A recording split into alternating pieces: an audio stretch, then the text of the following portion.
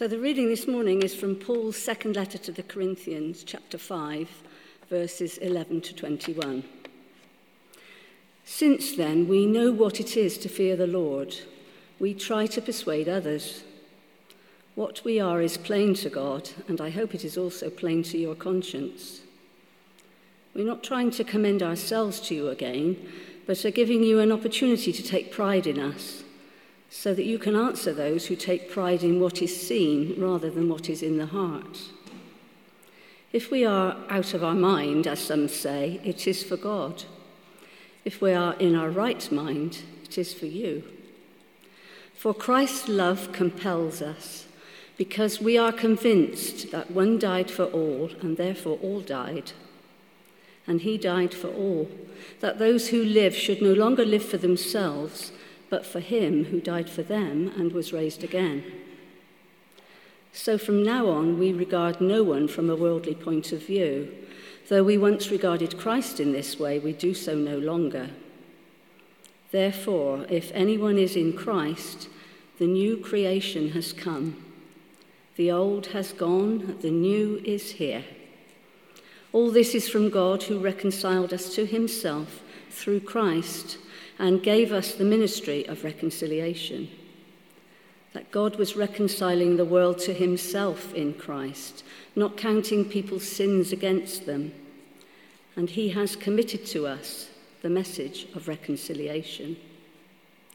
We are therefore Christ's ambassadors, as though God were making his appeal through us. We implore you on Christ's behalf, be reconciled to God. God made him who had no sin to be sin for us, so that in him we might become the righteousness of God. This is the word of the Lord. Thanks be to God.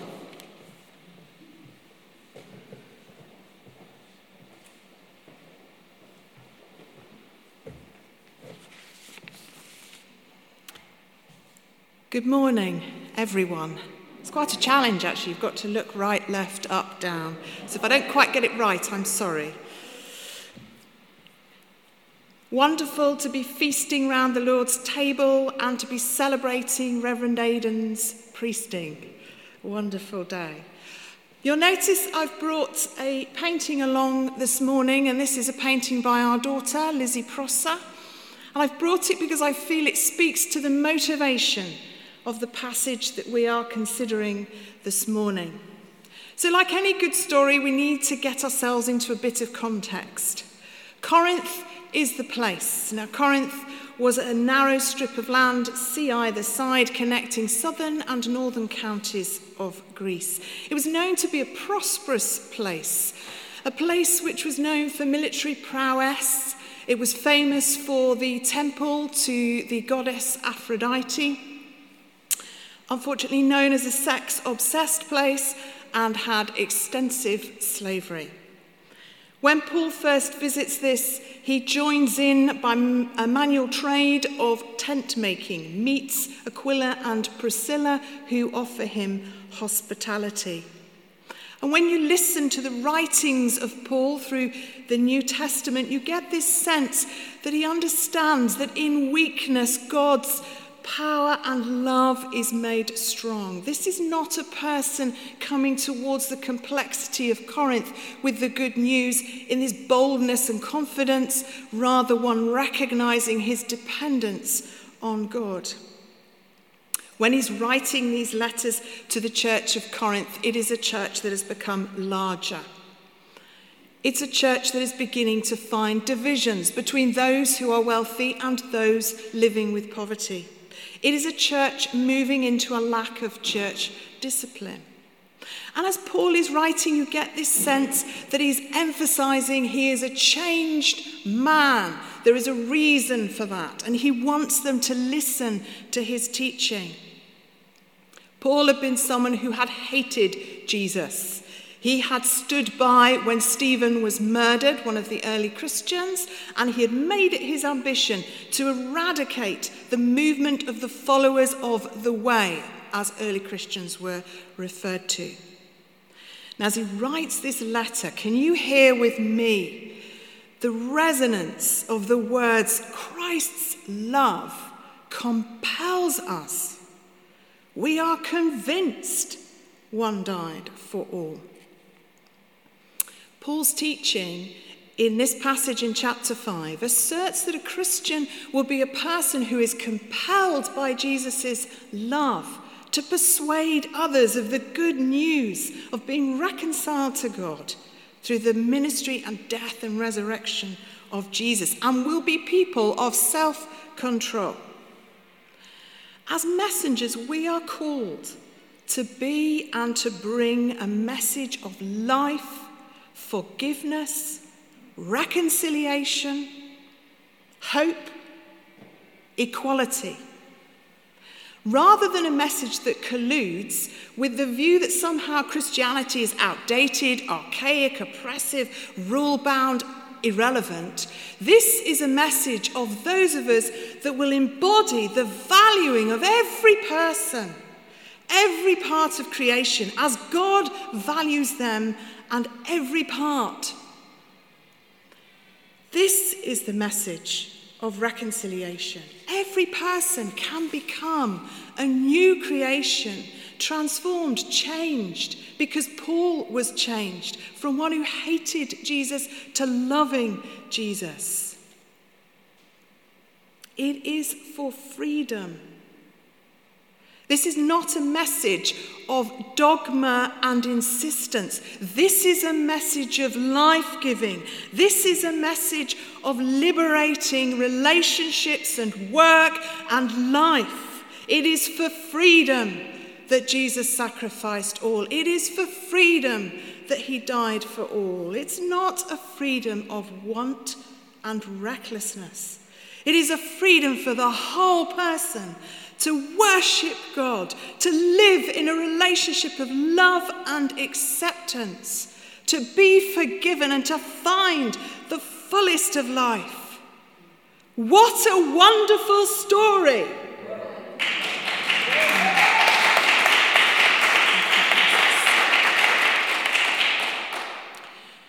So let us pause, take a breath. Come back. She's smiling at me there. I can tell you. We need to pause, don't we? Thank you, friend. Take a breath. Look at the painting again. In what ways do you feel changed by the news that Jesus has died for you? Who do you most want to tell this story to?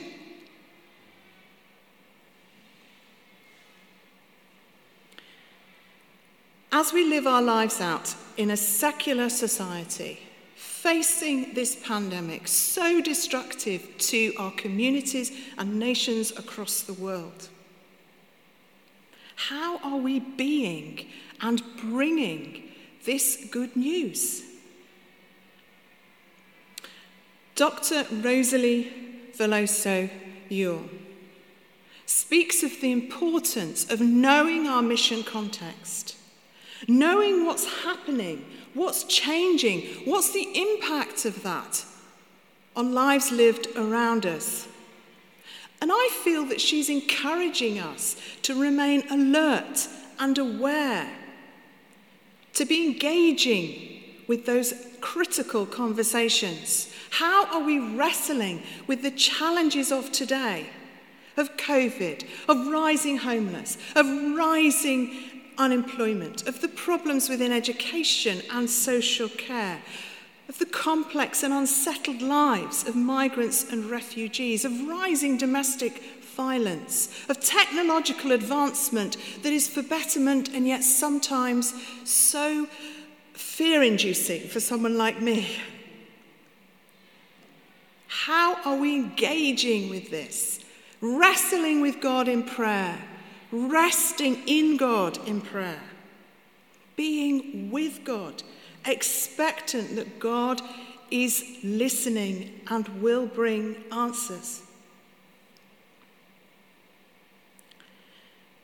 Before we finish, I want to focus on another story in the Bible to build on what we're thinking about this morning. And that's the story of a woman called Lydia. And Lydia, you will find this story in Acts chapter 16. Lydia was from a place called Thyatira, which we understand to be modern Turkey. Lydia was a businesswoman. She was a woman who dyed purple cloth and sold purple cloth. We understand her to have a fair amount of status because she would have only sold purple cloth to the wealthy elite. It was an expensive cloth.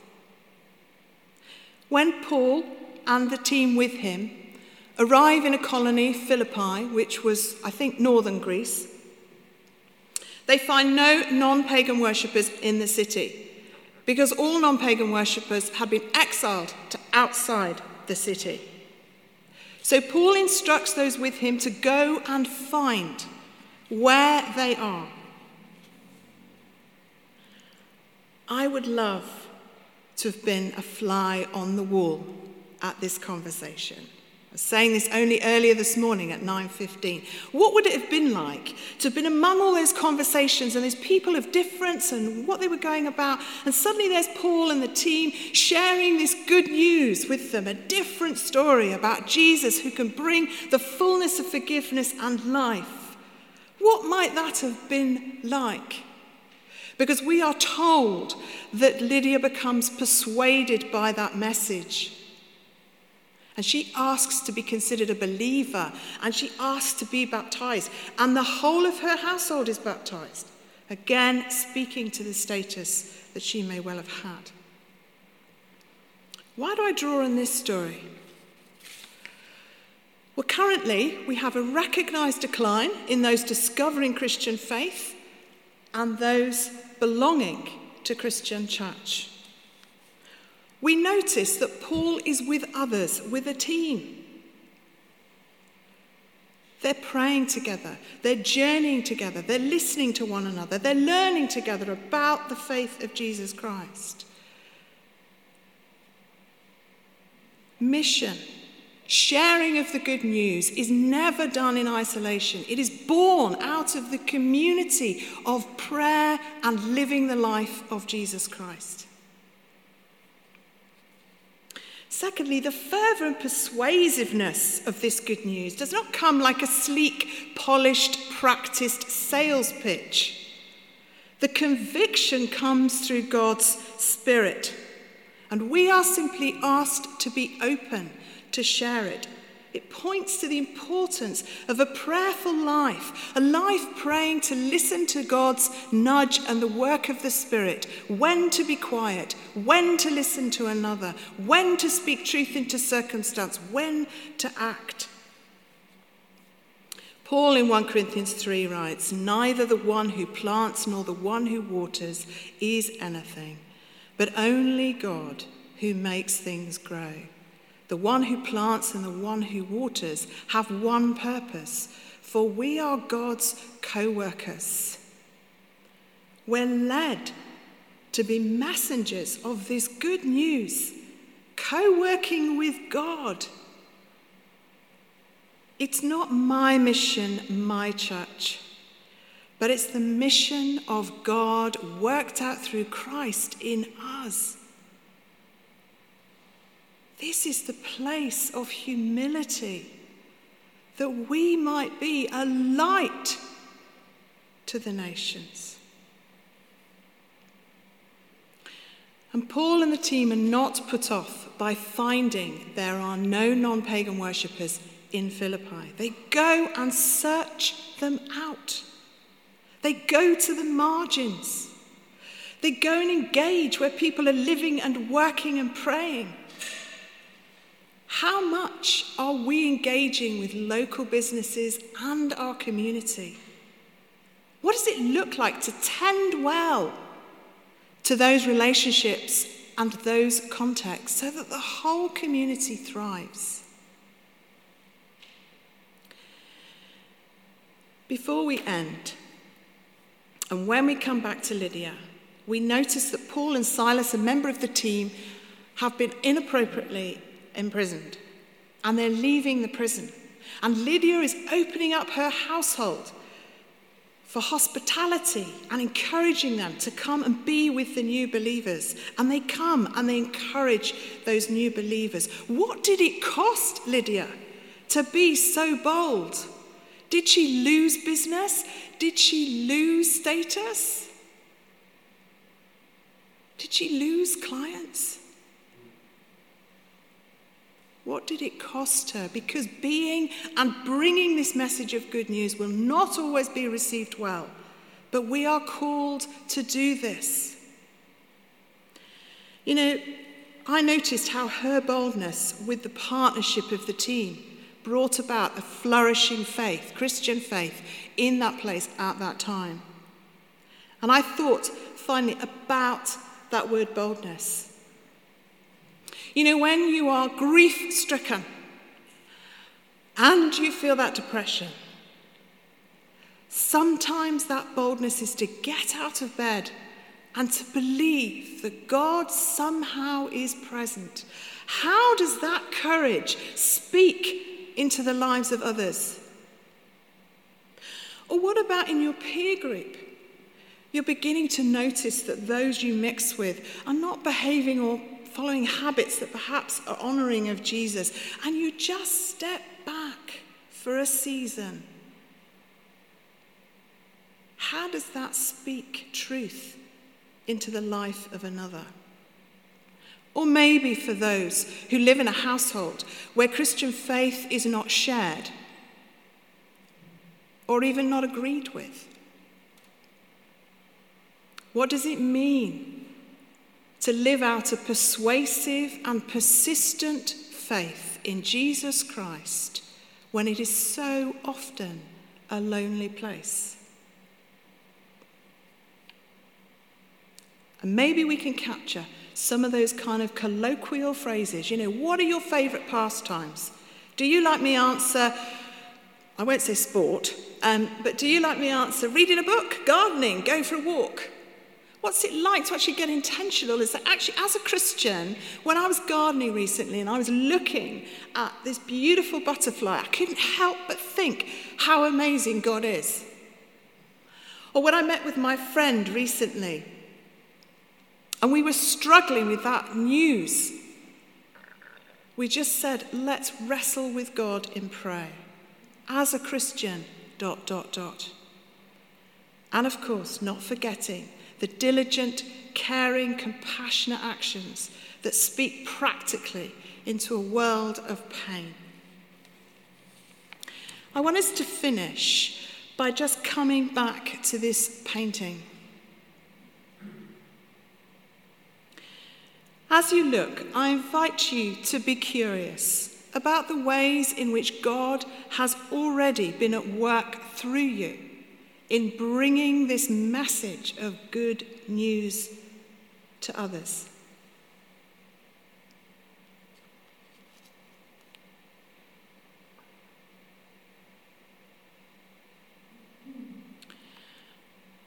What offering of intention do you want to bring to the foot of the cross today? For God has committed to us the message of reconciliation. We are therefore Christ's ambassadors, as though God were making his appeal through us. We implore you, on Christ's behalf, be reconciled to God.